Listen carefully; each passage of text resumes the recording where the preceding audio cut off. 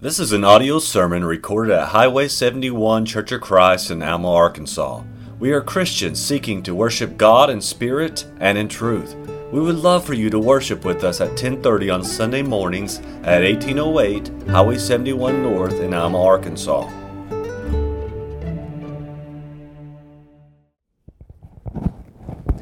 First off, I just want to say I'm thankful for the opportunity for me and Caden to speak to you all tonight, and I'm thankful for all of you taking your time to be here tonight to listen to what we have to say. The topic of my lesson tonight is dealing with gossip.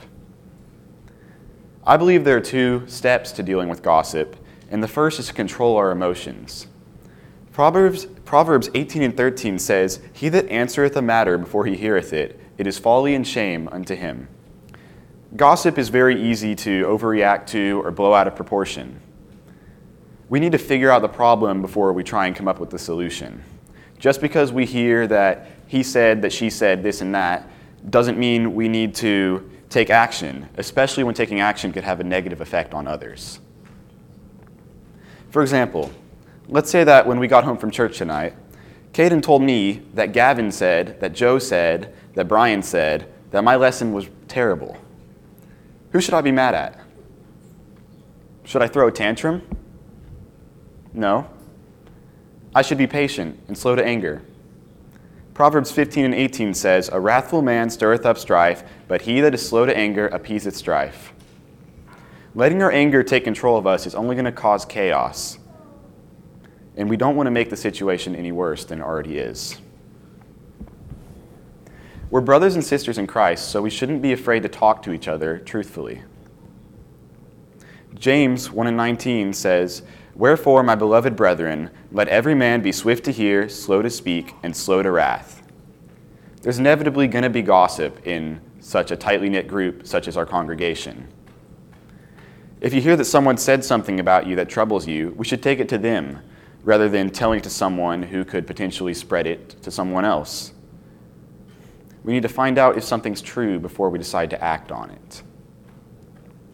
If we're going to try and solve the problem, we need to do so in a way that's not going to harm other people. The second step is to communicate clearly and truthfully.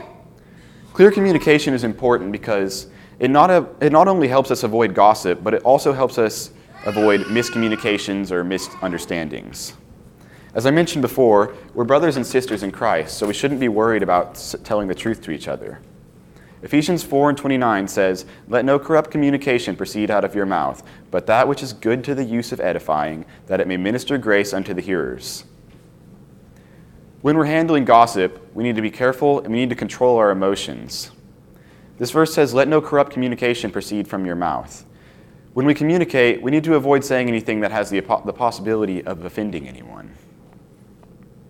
We need to train ourselves not to say things that could offend anyone.